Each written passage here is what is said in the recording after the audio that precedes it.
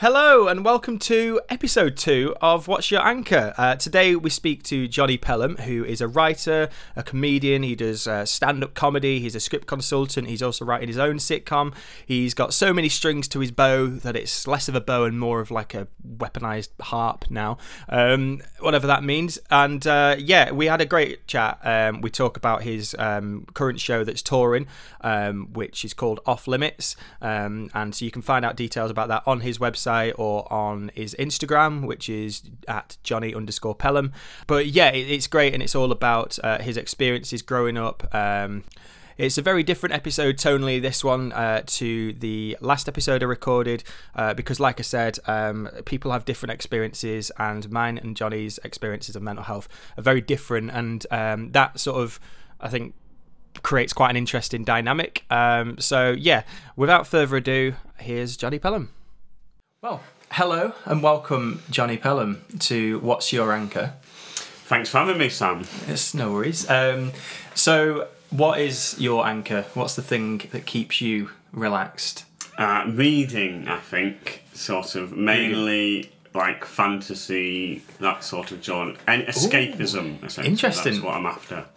Okay, right. That almost answers one of the questions that I had, actually, because I was thinking, right, when I'm in a position where I'm like sort of struggling with mental health, for me, the last thing I want to do is like, or last thing I can do is like sit down and read a book, because I'm just like, ugh, like I need some, like I need something easier, something that'll like appeal to more senses, if that makes sense. Like in the last episode I spoke to Amy, and like she was saying like, oh, she can get a bath, and then maybe I can like go and have a bath and then read or something like that. But even then, I think it's just like, I don't know if it's a personal thing, but it's not stimulating enough for me. So when I'm stressed, I think my way of dealing with stress and anxiety and all things like that is to avoid them. So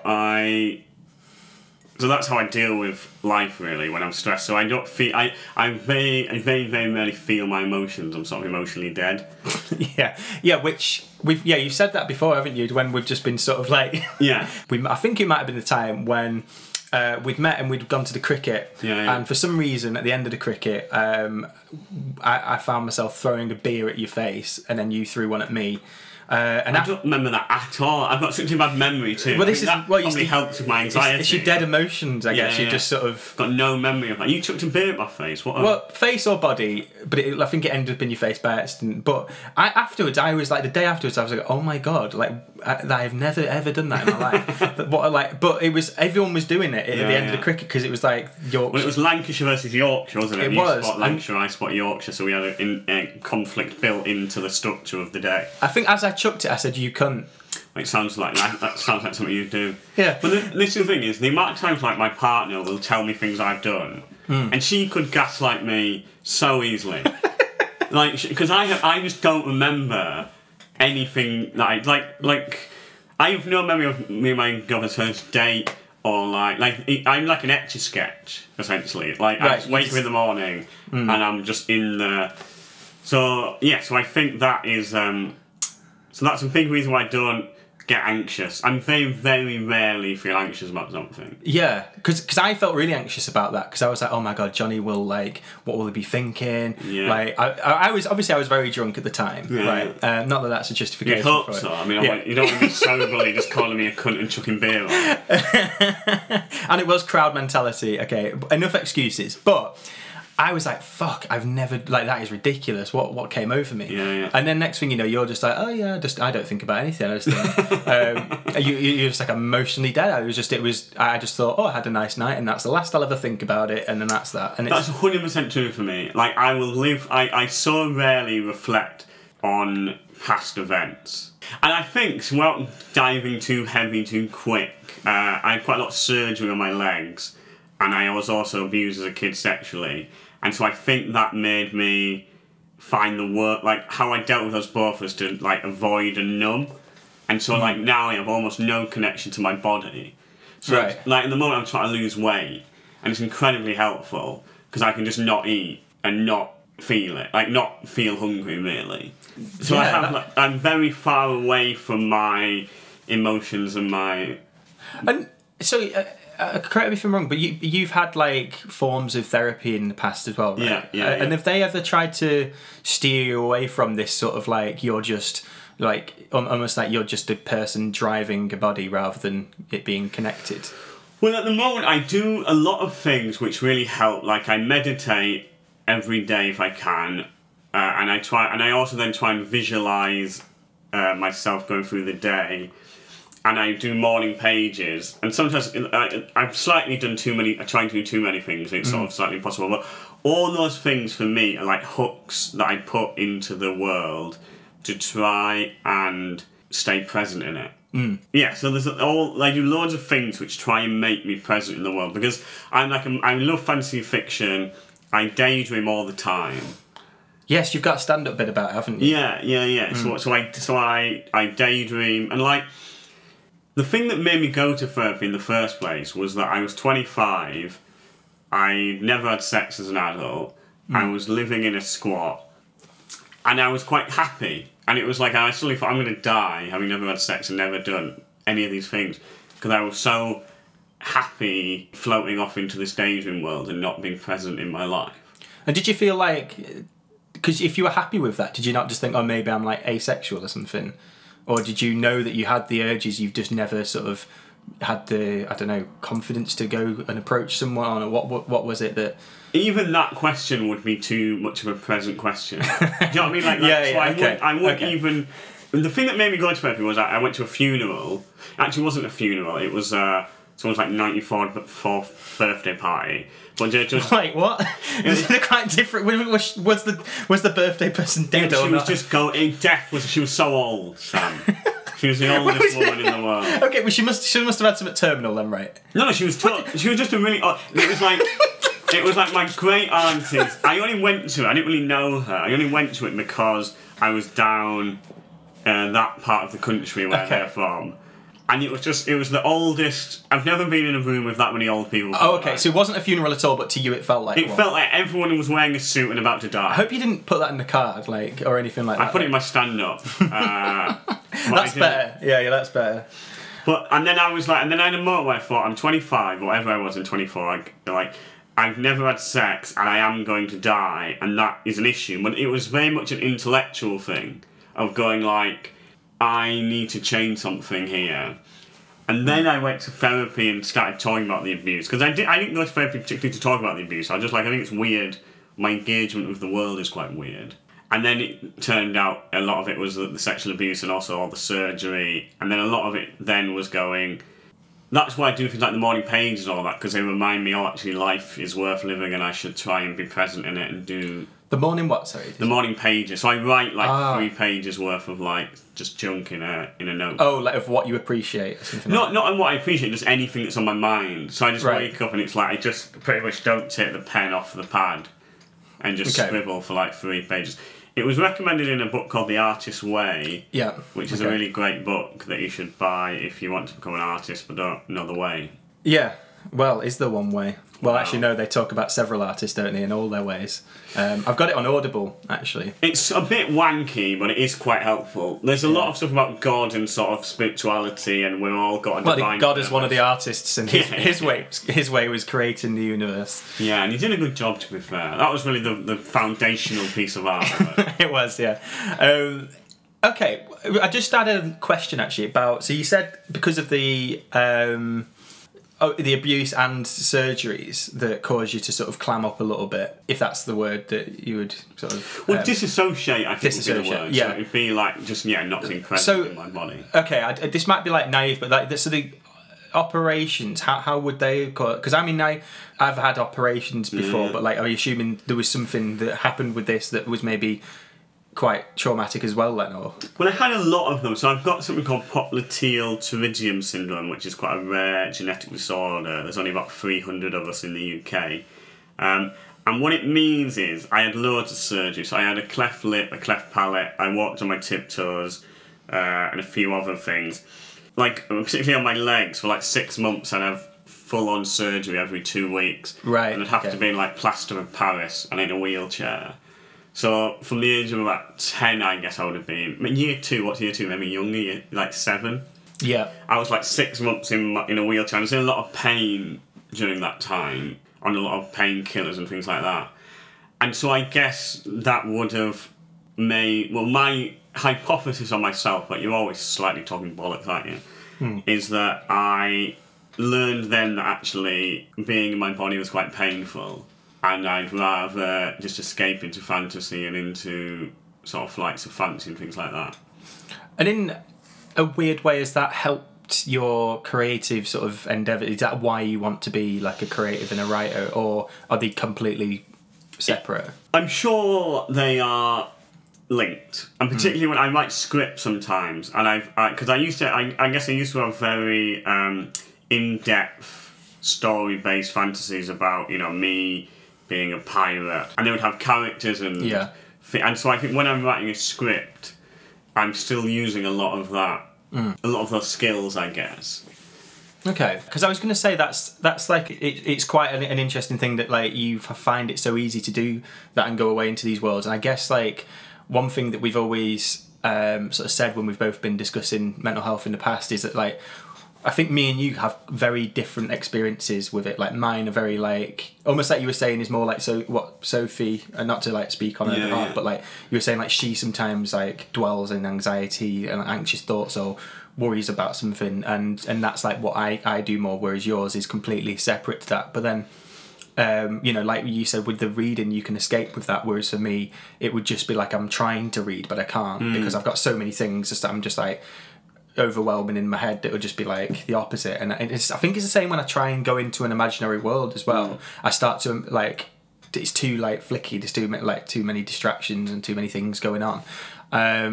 So I know I'm anxious or struggling when what I've realised is maybe I picked the wrong object, and we've not gone into it yet, but I saw ruin that. But but I know I'm anxious when I'm daydreaming a lot, or when I'm not present. So it's like lack of feeling. Like I could happily put music on and stare out the window for 8 hours. Yeah. And and enjoy it. That's the awesome. I really enjoy daydreaming. So that's why it's so difficult to stop. It's called maladaptive daydreaming, if you want to pathologise what I have. Someone describes it as being like a drug addict and a drug dealer, because you can just give it to yourself at any time. So there's like a relief from it then? Yeah, I feel really happy in the daydreams. So I feel emotions in the daydreams. And they never like get out of control or a negative unless you want them to. Exactly. So you're completely in control of the whole world, and you can experiment. You can go, what if that character died, or I'd feel sad? And you can experiment with feeling sad in a totally safe way. Right. It's like that bit in Matrix where it's like the blue pill or the red pill, Yeah. Yeah, because I've got like intrusive thoughts, and so if I was imagining that was really nice, and I was like, "Oh, I'm on a beach," I'd then just imagine like a baby being stabbed on the beach, and I couldn't really control that. And I'd be like, "Oh God, fuck off!" Fucking like, baby. And it's not like that lucid, like that or that vivid. Even is the word, I guess. Like, unless like I'm in a shop or something and I'm walking past like a pregnant person. It's not just babies and children and unborn babies, but they're like obviously a big source of like. If you see a heavily pregnant woman. The last, like, your brain in it, talked to my therapist about it, and she was like, "Oh yeah, it's your anxiety giving you the last thing you'd want in this situation," which apparently is me punching said mother in the stomach, and that's, but it gives me a lot of because it makes you imagine that scenario, and you sort of if you give them value, they sort of sit on you and make you really anxious. I've got a few friends like that, and it really affects because they think they're not moral people. Because you're like, why am I thinking? Horrible. Yeah. But I guess for you, like you've got this almost like a dream world sort of thing. It feels a bit like lucid dreaming. Is that do you lucid dream as well, or is it like have you ever done that and it's very different? Like I don't know. Like that's what I'm getting at the moment. It's like similar to that. It's less visual than that. It's more like I'm telling myself a story. Right. Okay. So it's not a very visual thing, in terms of I'm not sat there thinking I'm on a pirate ship, but it's like I have these characters and I can draw them in and be like, right, I don't really deal about pirates anymore at all. It was more when I was a kid. But then it'd be like, right, then we got to get some treasure or blah blah blah, and then there's a plot, and then there's who's the baddie. So I guess it was like I was making little stories in my head. But it wasn't. It was more. It was more like writing a book than drawing a picture. Okay. That's interesting. Oh, okay. So it's different to a lucid dream then, because you wouldn't be like genuinely convinced you're there. It'd be more like not at all. I'm very so that's the difference between.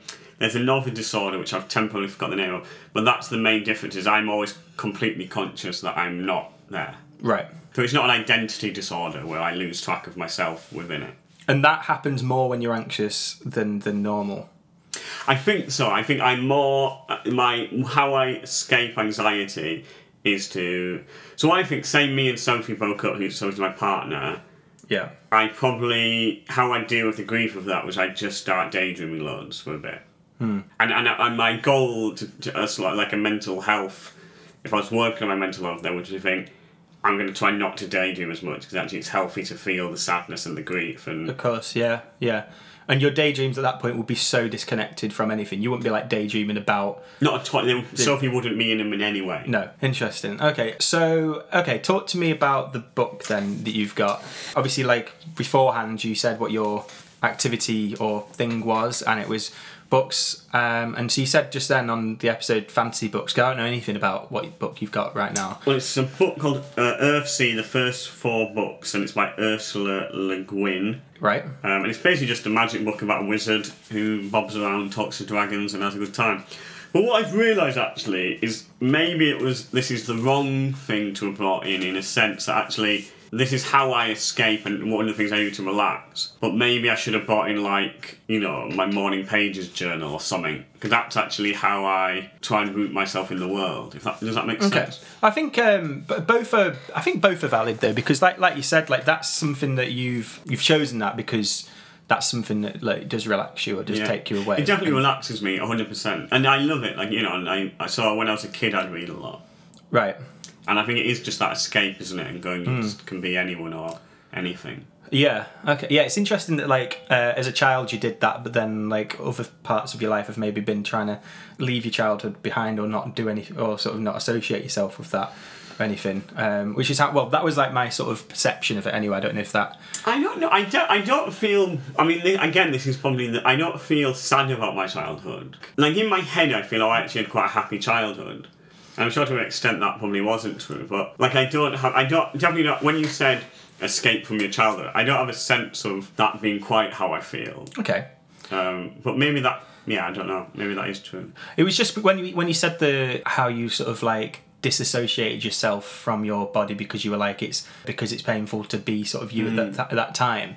And then it was like, I sort of took that and thought, okay, well that was in your childhood, and then therefore maybe you would then lump it on as you get older, okay, that was that thing in the past and I want to sort of disassociate from any of that stuff. But again, that's probably how I imagine in my sort of mind I would be. But I think I was so successful at disassociating that I actually don't have particularly bad memories of it. Right.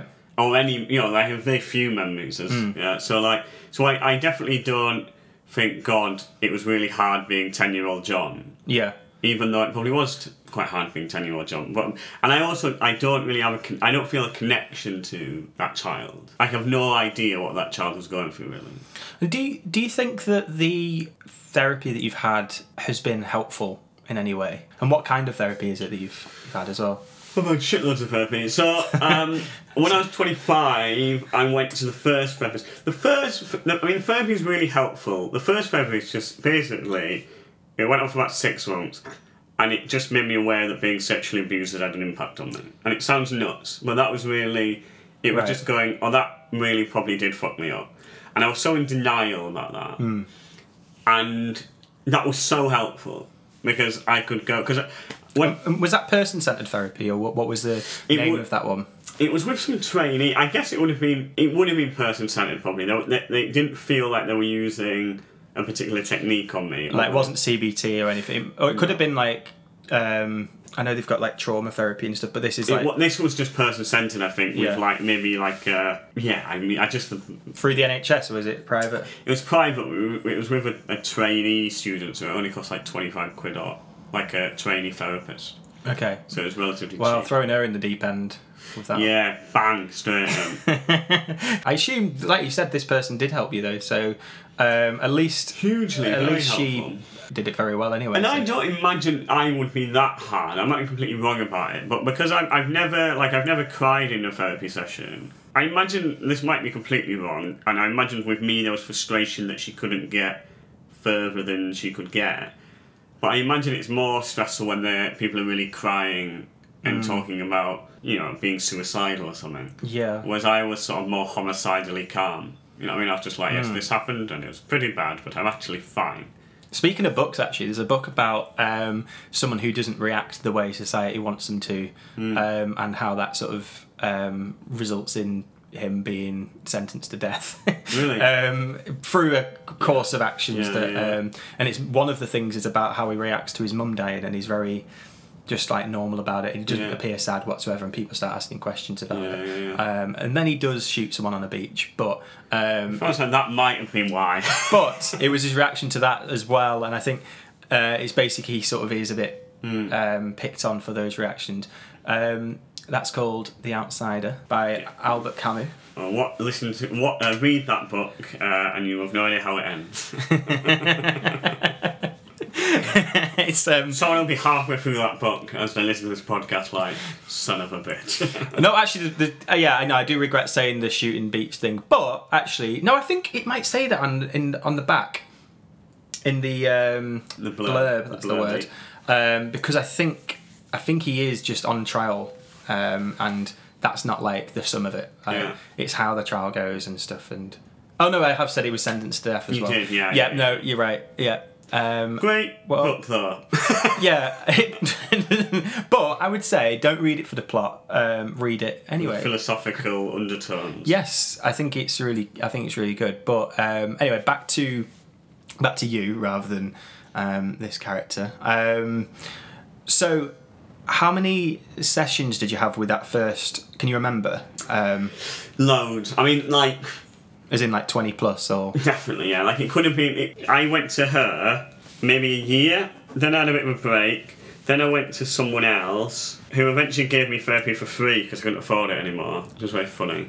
So how many? So you had a large number with this one trainee person. Then did she like consciously then refer you on, or had she finished her training? And I stopped going for some reason that I can't remember. Probably money. It's always money, isn't it? Really. Or maybe I was doing like the Edinburgh Festival and I was away for 5 weeks. Or also what I found with therapy, sometimes life's too busy to like chisel out a day where you're like, right, I'm going to feel weird for this day. Yeah, because it is a lot, isn't it? Like. Because sometimes I think I've got to be a bit mentally ill that day, and if I'm feeling to make it worthwhile, which is my, I guess, I don't think that's true, but it's how I approach it. It's true that it has an impact. Yeah, like if you like, if I have therapy, I always try and get it for like 4 p.m. because I'm like, right, then I can do my day and have a normal day, and then at 4 p.m. I'll have something shit. it's like a bad version of a pint at the end of a day. Yeah, yeah. Well, you don't want to have it like 9 a.m. Or if you have it at 9 a.m. then you don't want to book in a meeting at 10:30. I've done that before. It's a lot. But have you ever, like, I guess for you, because of the disassociation stuff, like, this is why it's interesting to sort of talk about it, I guess. But, like, sometimes I've felt, like, quite okay going into a session, and I feel like I've had quite a good week because, like, maybe it's good things have happened, or it's just been, like, a really fun week. And then so I felt like, I don't really like need to like sit down today and talk about things, even though I'm not like there's still the long term underlying stuff. But like, I guess for you, because of the disassociation, did that ever affect you, or was that sort of like the norm for you, where you went in and you were just like, because you felt okay, I guess, did you at the time? So I think what was sort of weirdly helpful, if helpful is the right word for it, is because the sexual abuse is such a clear issue. Yeah. It felt like... As in society, or with you? Some like... I think I mean in society, it felt like quite a good hook around which to base things. You know what I mean? So even if I was feeling alright, I could be like... and just talk about the problems with that, and a lot of that is like resolving, how, I didn't tell my family something about why I didn't do that, and that was before. So you had therapy before telling your family about it. Yeah, I started doing stand-up about it before I told my family about it. And I assume they never came to any of those shows. No, I was going up to Edinburgh. Right. I thought I need to tell them because I'm going to do a show about it. So Yeah, that was similar to the show that I'm writing at the moment. It was about like sexuality and mental health and stuff, and I had to like, I was like sharing stuff online about it, and like I wasn't even like didn't even know like my sexuality or anything. I was like, I can't share something on social media that's for a festival called Queer Contact, and then just be like, well, why is our heterosexual son performing at that? So have you talked to them about it? I did, yeah. I sent them a message sort of before I shared everything, and I sort of had to, and I hated it. Like I sent a message, and I like turned my phone off, and I literally like I banned myself from going on my phone, because if I'd gone back onto it, I'd have just like deleted the message. It's not even because it's like. Was this a message to your family, or was it a message online? To my family, yeah. Just to my parents, and I just like, I think it's not even that they like. I was worried how they would react. It's just that I couldn't be bothered with like any sort of fanfare or any like conversation around it, because I just like I didn't want that at all. Because it doesn't feel like, to me, it's something I just want to like get on with, and it's just not like, for me it's like that's just my life, that's me, and I don't need anyone to sort of like, you know, start like tiptoeing around anything or being like, oh right, okay, well how's that, and especially with like the mental health stuff, I was really worried about that. So yeah, I guess that's like a question for you, like because that's quite, like you said, it's quite a black and white, like that's a bad thing, the abuse. Does that like make you seem quite, I don't know if confidence the right word, but you seem quite comfortable talking about it now, and so have you like not got that worry about like people treating you differently because of that, and people being like, oh well, we can't, you know, like upset or be mean to Jonny, or we can't, like, we've got to make sure he's okay, like how do we know he's not just gonna, you know, whatever, like. I definitely had that. I mean, I think so. One of the things, one of the hardest things is telling your parents, who you know will blame themselves. And you know, I mean, there's few things worse that can happen to a parent, I guess, than their kid telling them they were sexually abused. So, like, my mum went into therapy afterwards because I think it fucked her up quite a bit. So, I think that's one of the hardest things. And you know, one of the points of the show I did was trying to find ways to begin conversations around childhood sexual abuse, because I mean the stats on it are like insane. Like, it's obviously very difficult to get completely accurate stats, but some people say it's as high as 1 in 6 people are sexually abused as children. You know, it's across all sort of social classes, genders, races, and yet we still really struggle to talk about it in any sort of meaningful way. And one of the reasons for that is because if you tell someone you're sexually abused, they freak out. You know what I mean? They're like, oh god, you are, and so I think that's one of the challenging things about talking about it is, and one of the things that stops you talking about it is, you know that everyone will freak out to such an extent. And would you rather because it's like you can understand why people would do that in a way, because it is it's a quite a big thing, isn't it? Like, and you don't really know how you would deal with that if it was to happen to yourself, or to if you've got children or anything. How, if you could change like how people would react, what would you do, or what would your ideal reaction be? Well, I guess it has to be societal change as opposed to. So, and I guess the thing is, like, right now I'm trying to write a sitcom where one of the main characters is sexually abused, but that isn't. It's mainly just a funny sitcom, and it's also about this guy dealing with this shit. But it's like, you know, and I talked about it live at the Apollo, and I think it is like going. Shitloads of children are sexually abused in this country. They're not all. Most of them are living quite regular lives and have suffered this thing. And it isn't, you know, it's not infrequent or rare. It's probably millions of people in the country. And so just like, I guess that is like allowing it to be something we talk about rather than something we hide away from and fear. I mean, I think we're so. It's so disgusting as an act.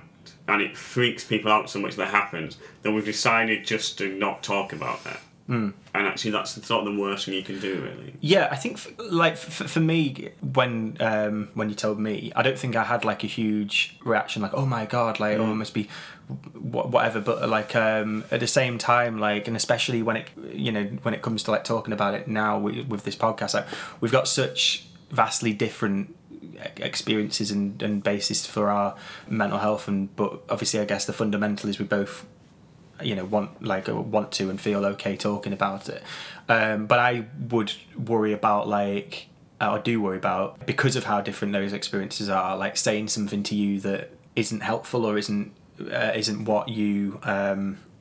I mean, I've already done it a little bit when I've been like, oh yeah, if you like disconnected from that childhood, because that's how I sort of saw it, and that's how like in my head, that's how it would go. But it's like obviously for you, it's so not that it's like. But I mean, I think the thing is, it's like we're just trying to meet and have a connection. So it doesn't feel like if I'm because it's exactly the same with your mental health. Where I will not understand and I will struggle and fail to get a clear empathic understanding of it because we are so different. But I think so long as the pursuit is connection and understanding, then it would be mental if I got angry at you. Because it's just we're just trying to meet, Yeah, see where those similarities and differences are. And it's crazy how uniquely differently fucked up everyone is. Yeah. Like, you know what I mean? Like, it's so fascinating, the spectrum of, like, humanity and what's the sort of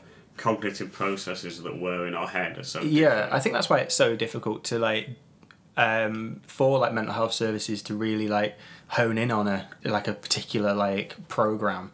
Definitely, yeah. And that, therein lies one of the problems with, like a underfunded or depleted mental health service. But I think that, like what you said, like I think that the conversations are what can really like send that on its way in a good direction. And like, obviously that's one of the reasons for doing this podcast, but it's like, that's, again, it feeds into why you're doing your shows and why you're like bringing it up and stuff, is because you're like, the best thing like for me and potentially for you is it just like to just put that out there and make it just a conversation. And you're not, and like you said in the sitcom, it is mainly a funny sitcom, but that's something there.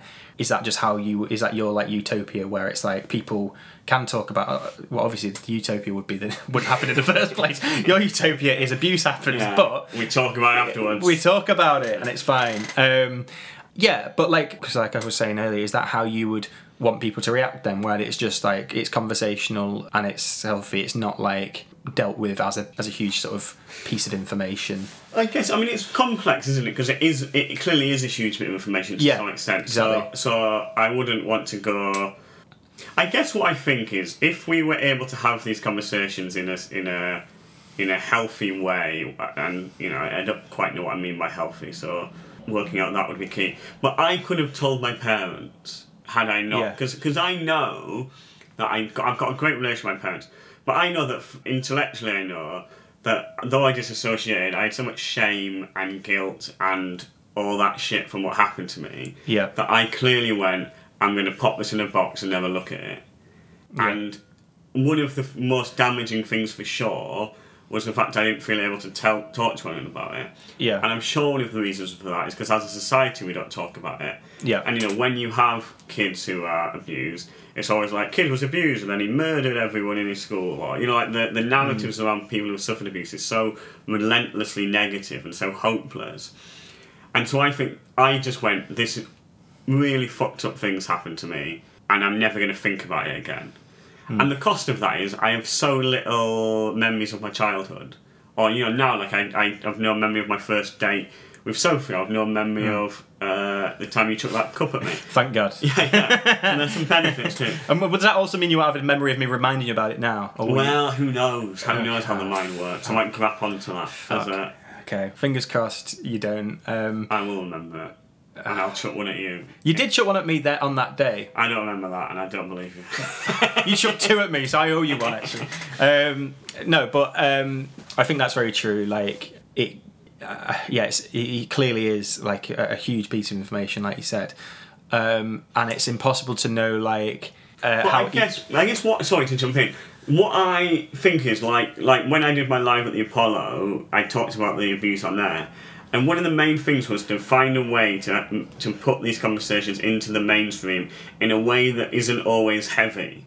So I think documentaries about the Catholic Church and the abuse of the Catholic Church are so important to get this out that this is happening. And and all these conversations are so important. But one of the ways I tried it was through humour, because I think if we can find ways to make people laugh about this stuff, then we can, because at the moment we only talk about it from such a such a dark lens of and and actually just being able to go, like, if someone could watch my life and go, oh shit, that happened to me, you know, to their mate or to their thing, and actually just have these conversations. Look, this happens to shitloads of people, and it isn't something that you can have to hold on, because it takes people 22 years from the time of their abuse on average to tell another soul about it. So that's 22 years of people just holding this shit in themselves, never disclosing it, and that will fuck you up. Yeah. You know, like, my life got so much better when I went to therapy about it, started talking about it, and started dealing with it, and then started telling people. Yeah.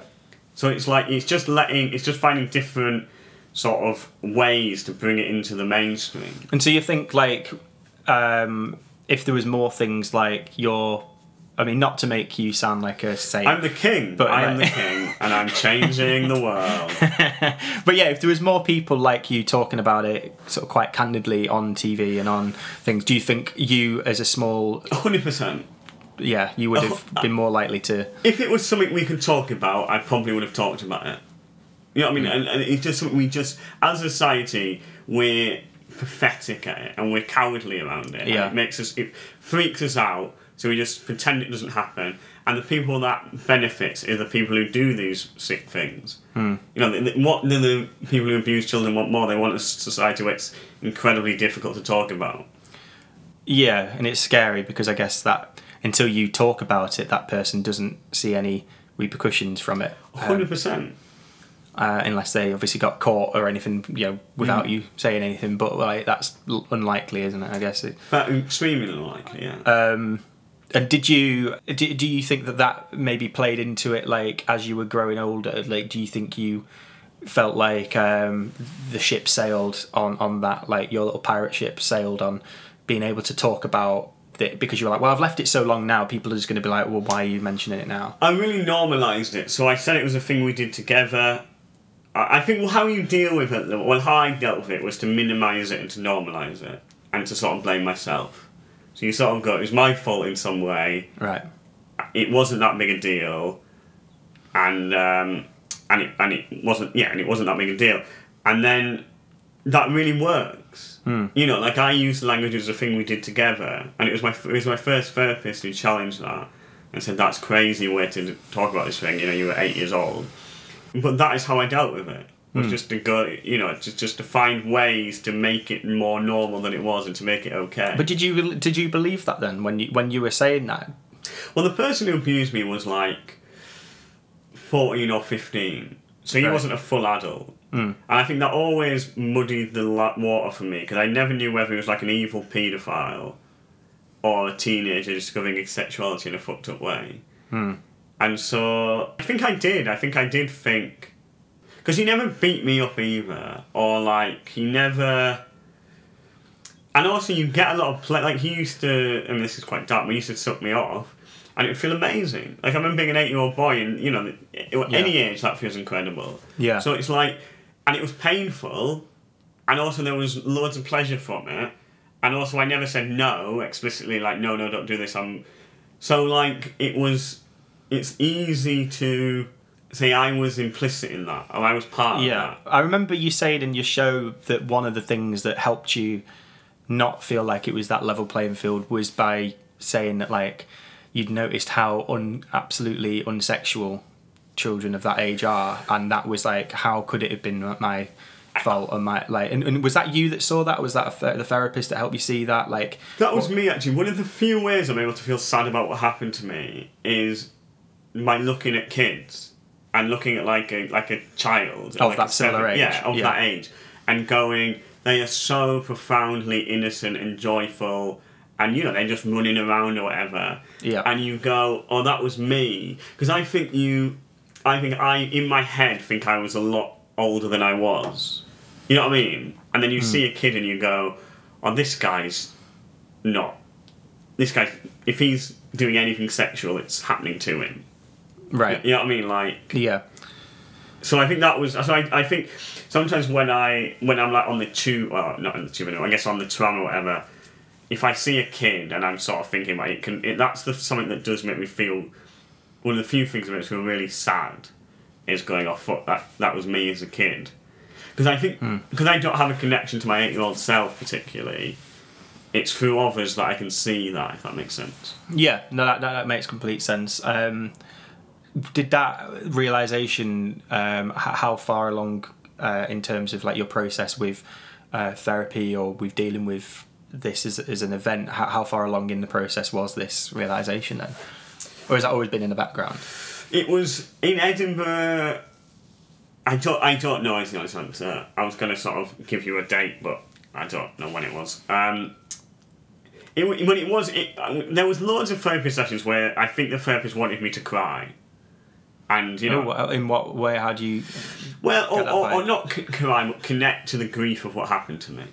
You know, and he'd be like, so you were a young boy, and what would you say to that young boy if you could speak to him? Oh, so it's trying to get, like, you to reassociate with that. I think so, yeah. And I just couldn't do it. You know, and I'd say, it's really terrible what happened to you, Jonny, and you know, you really didn't deserve that. But it was completely non-real. You know, and I was just saying a script. I was saying... Yeah, you were like, what a character, or what you would say to a different child. Yeah. And then I saw these... It was just these kids playing, and I just suddenly felt like, fuck, that was me. And this awful shit happened to me. And it really fucked me up. And it was quite helpful, actually, to... And did you cry upon that? I did. Yeah. I did. And so that was just randomly, like, out and about... It was at the Edinburgh Comedy Festival... And I was having a shit run. I was just walking to my gig, and I just saw loads of kids. And yeah, it was. I don't know what. I think I knew at that point I wanted to talk about it in my show. So I think maybe there was something that had been like unlocked or something there, or who knows really. Yeah, but you'd already been talking about it in that show. That was. So I did a show where I sort of half tried. I talked about how I was like at the age of 26 getting my first girlfriend and. Doing all this other stuff, moving out of my squat and trying to sort my life out. But I didn't talk about the abuse. And so it was just a really weird show where everyone was like, why is this... Why do we care and why are you telling us? Yeah, so it's before you found that voice, I guess. I think so, yeah, which is... I think it's so difficult to do that, like especially if you've had like a past... You know, such as that, because it's like that's not going to be an easy thing to realise. And I think like when you're so... in the spotlight, quite literally on the stage, that it's like you're gonna need to be quite authentically you. I think that's 100% what in the previous show I wasn't authentically me. I became a caricature of a middle class white guy who was bad with women. Yeah, because that was like a surface funny. Yeah, and that was the only way it made sense to me. Like, I've never really dated, and people are like, well, why? So I had to be like, well, I'm just sort of very middle class, and I'm so bad with women. And actually, that was just bollocks, really. You know, the reality was just that you know. And you thought the audiences could see through that, maybe not to be like, no, this person was obviously abused, like, but to maybe think that like this isn't like the whole. Like, this just seems like he's written this. 100%. And also, I think that when you have lived an experience, it transcends cliche. You know, so when I could talk about abuse, I try and find the humour in it. I knew exactly how I felt in a particular moment, and I knew that was funny. You know what I mean? Whereas when you're trying to be like, how would I? What? I don't know, I think having lived experience or something allows it, because how you always allows it to transcend cliche and stereotype and makes it so much more interesting, because you've lived it, you've had the weird thought, you've had the weird feeling that you wouldn't think, and then when you talk about that on stage, it's funny. Yeah, exactly. I think that that's so valuable, especially because you're now using it in a healthy way as well, because you've had a sort of level of help in terms of like therapy, and maybe we'll come on to this, but maybe you'll potentially do that again in the future. But then you're now using that platform as a way to make other people feel safer to talk about it, which I think is really great. And like you said, it's something that you would have wanted as a child, to have that. So I mean, I've actually, weirdly, I feel a lot of shame about my life at the Apollo, and I wish I'd not done it about that. I think because it was like, I'd done a few TV bits before like the Apollo, but I feel like it was my like big thing I did, and I think talking about the abuse, I regret doing it now.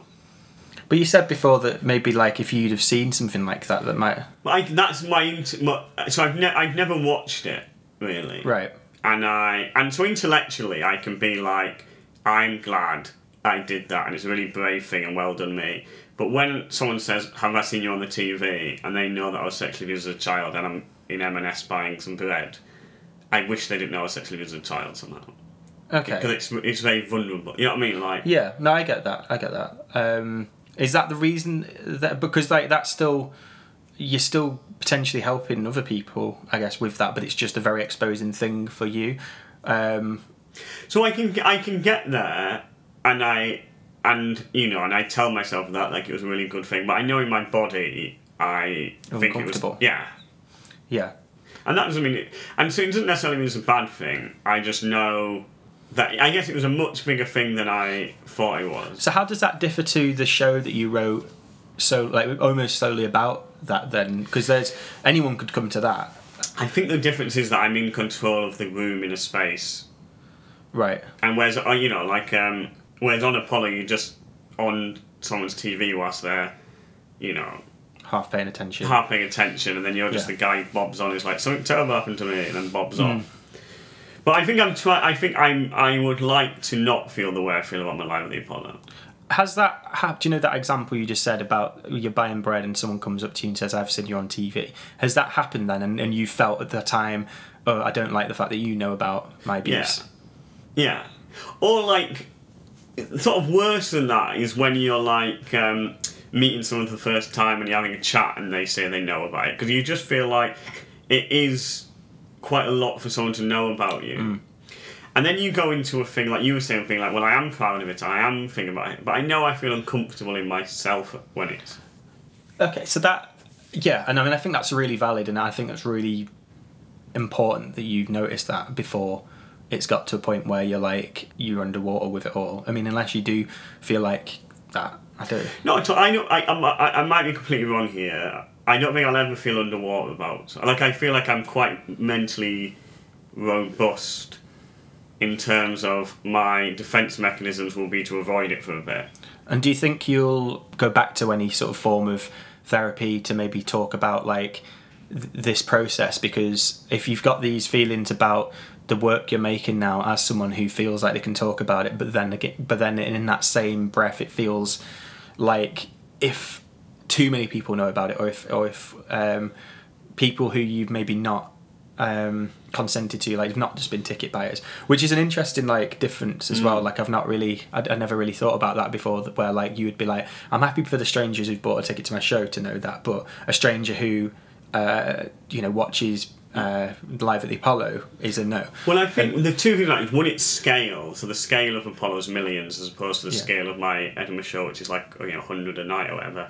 And I think also it is the show is an hour show and written as a show, and the live at the Apollo is 8 minutes. So it's like what I can say in an hour is so much more complex and interesting and better than what gets popped onto a live at the Apollo screen.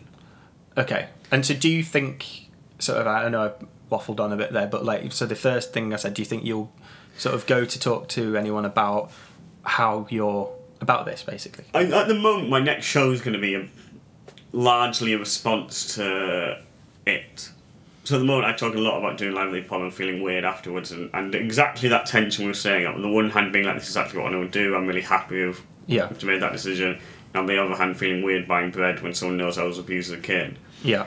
So at the moment, I'm dealing with it sort of artistically. I don't want to sound like too much of a wanker. No, I think that's fair.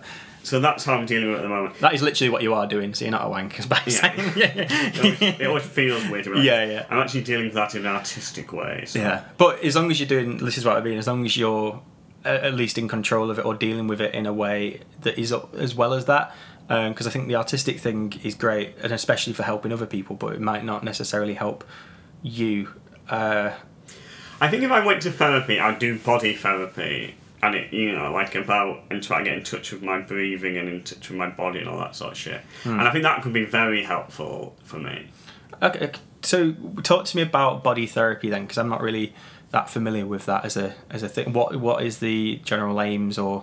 I guess I don't really know is the honest answer. I guess it is a form of therapy which is, rather than trying to be... I'm very good at heady stuff, you know, and intellectualizing, you know, and dwelling on myself and thinking and, you know, going, you know, I can start, I was 8 when I was abused and I had this surgery on my legs, I disassociated, then I dissociated until I went to therapy, and now I'm trying to get back to centre. Yeah. You know, I can understand that. But this is just therapy basically where it's like, it's all about your breathing and your breath and about how you feel, and it's all about... Because I can feel, so apparently some people who suffer trauma or whatever just don't have access to their emotions. And I think those people have a really challenging time. I can feel things, but I just don't recognise the feeling. Right. And so body therapy helps with that? So body therapy is me going, oh, I'm feeling hungry now. Right. Or, oh, I'm feeling sad now. Or, because it's like I have the sensations, I just don't put the language or the descriptor to it, and then... Okay, yeah, I get what you mean now about what you were saying before about when you're hungry, or you need to lose weight, but you maybe just don't eat as much and you're fine with being a bit more hungry or something, but... Totally. Or when I'm sad, thinking, oh, I'm sad now, and then feeling that. Because that is just sensations in your body that make you feel a certain way.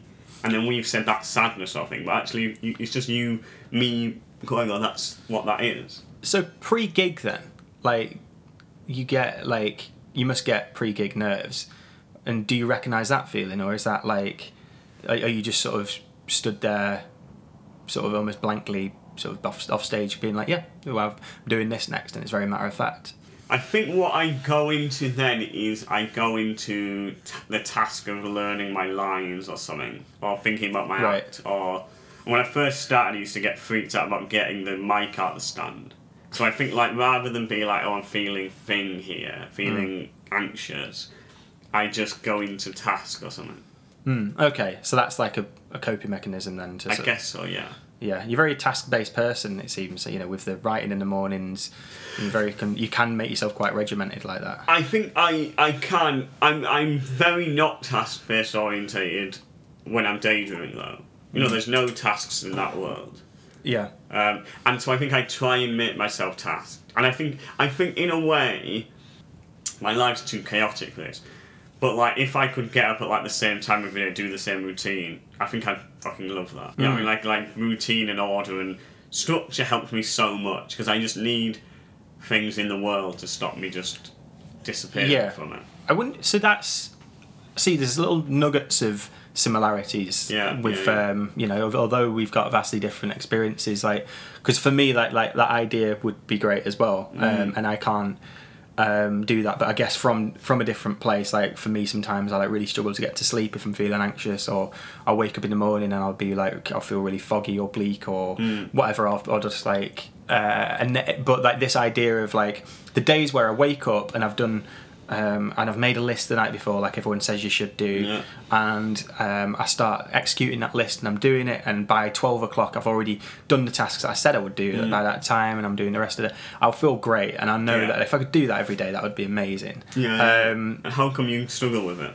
Just, I think I get too anxious about like when I don't do that, and I think that that's something that like some people can go like, no, I'm giving myself a bit of time off here, or no, I'm but like I'd give myself this time off, but then I feel really like guilty about it, or I feel like I mean, that's one of the hardest things about being self-employed, isn't it? Is giving yourself time off. Because with self-employed, it's like you're never fully off and you're never fully on. So you're always like, you can always do more. And now I'm much better now at going like, right, Saturday I'm not working. Right. Unless of course you got a gig.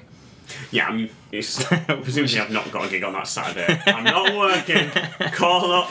But then if you do, like on that Saturday, if you do have a gig, what if Saturday's your chalked off day normally? I wouldn't do that though then. So I'd change it. So I think you would be able to do that, and you'd be like, okay, Wednesday now then. Yeah. So I'd go, well, Saturday, because Saturday can't be a day off because I've got a gig. Right. So I'm gonna change it to Sunday or whatever, and just go, right, Sunday I'm not doing anything. Okay. And you feel like you can do that?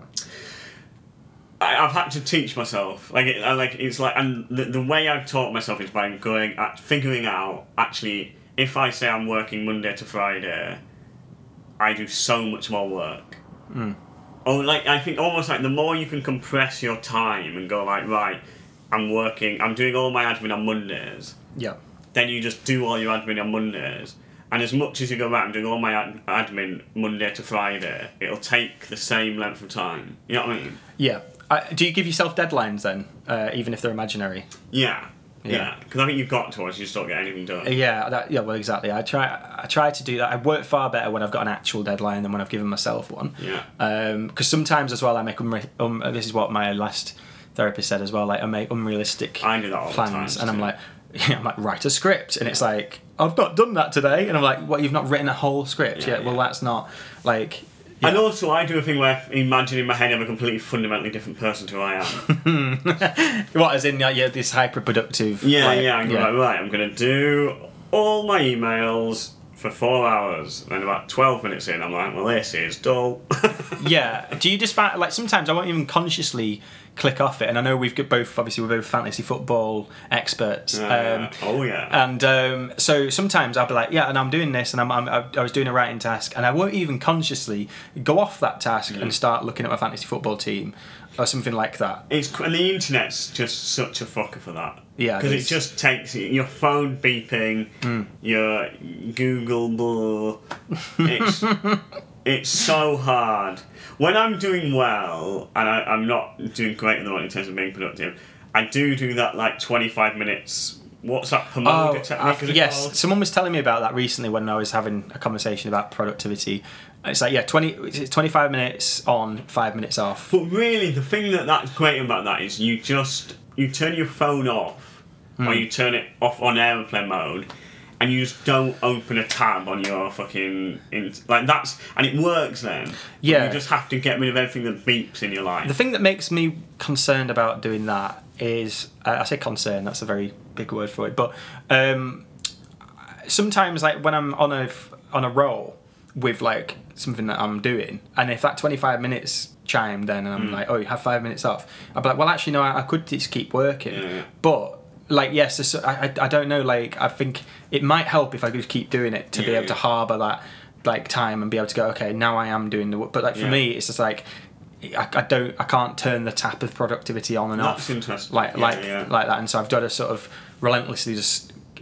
My way of basically being productive is I've got to take myself to an environment where out of the flat, so I can't go, oh, I'll play half an hour on FIFA. I can't do that because I'm in a space where I'm at a coffee shop. And then I'll have my laptop. If I get distracted, I get distracted. But I can't leave. Yeah. Which is great for the people at the coffee shop because they're like, "Come on, we need that. 7 hours later, we need that fucking table. You bought one coffee. Yeah. You asked for tap water. Yeah, with lemon and ice as well. So just to, So, but I told myself I can't leave until I've done a certain amount that would make me leave feeling like I've been productive that day. I don't know if that's the best way, the most efficient way, or anything like that. I wish I could just be like, no, do you know what? I'm going to spend all morning working, and then I'll get it all done, and then I can have the afternoon off or whatever. But yeah, I don't think I can do that unless, like you said, I've got like a key deadline, an actual deadline. That someone else has given me, like an application or something like that. But so you can do the 25/5 works for you. It does when I'm in the right. It's not working at the moment. It does work sometimes. I think also, mainly I write stand-up, and that's so... The hard thing about stand-up, you can stare at a blank piece of paper and then you go for a shit and you suddenly get an idea. It's like, you just have to tell yourself that the 25 minutes you did was helpful in some way, but it so might not be. Yeah.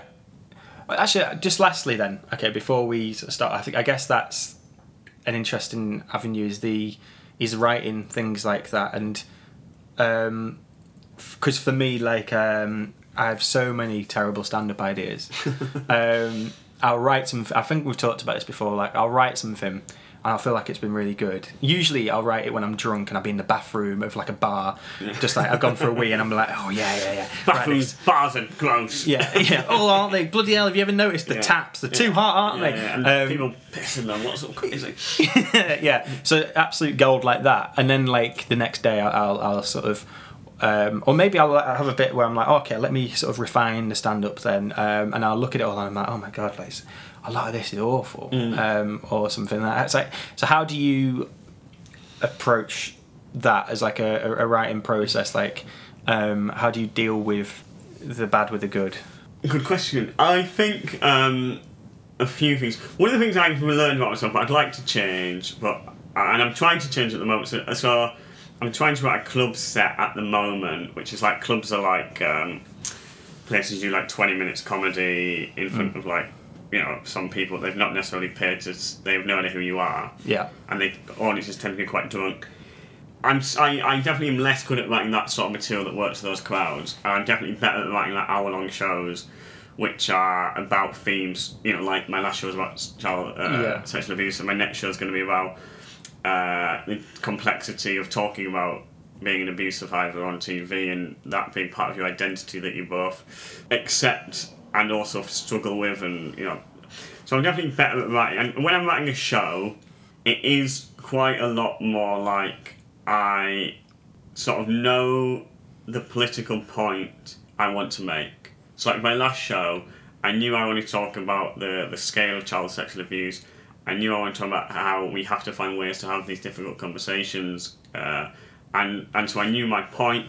And then I knew that was a very easy show to write because I knew it was a very clear like arc of I started right at the beginning talking about how I was abused and then going from the journey of not being, I was living in a squat, I was taking a lot of drugs in quite a hedonistic fun way, but you know, not a particularly productive way. I'd never had sex, and the journey was to go from there to who I am now, which is a man with a relatively long-term girlfriend, living in the suburbs, who's blah blah blah. Yeah. So there's such a clear arc there, and I think so now when I'm still not really writing my new show, but if I was to write it, it would be like, right, what is the point of this show? And I guess the point would be something like, how do you live a happy life having suffered sexual abuse, and how do you talk about that without it defining you? Or, you know, that's shit. But that would be something like that. And that's shit. Yeah. But that's what it's going to be. But like that. Yeah. And then it would be like, right. And then so I'd go, right. What are the points on this story? There's me doing Apollo. There's me feeling weird after Apollo. There's someone talking to me. There's why I felt weird at Apollo. There's wanting to feel good about it. And there's other things and blah, blah, blah. And then it, you know, so it, I guess that's a really, I really resonate with that because for me, and like we talked about before, finding your voice and stuff out of it, I mean, we've talked about it in the past. I used to do stand-up years ago, and I was nowhere near as sort of self-aware as I am now. And not that I'm like that journey hasn't finished, and it probably never ends, does it, for people? It's but finished, like, Sam. You're self-aware. Oh, I'm fine. You've got the certificate. Yeah. But I have found it a lot. I know I said I've got like so many, right, bad ideas or whatever, but like they're better than the bad ideas that I had back then, and my bad ideas have always been better than and now I've got political things or social things or personal things I can talk about, like mental health, sexuality, experiences with those things, or like my experiences with comedy growing up or whatever, or whatever. Like I think that they're finding that, like, well, what do I want to talk about? Okay, I want to talk about how my like a homophobic attack or something like that, or my personal experiences with mental health.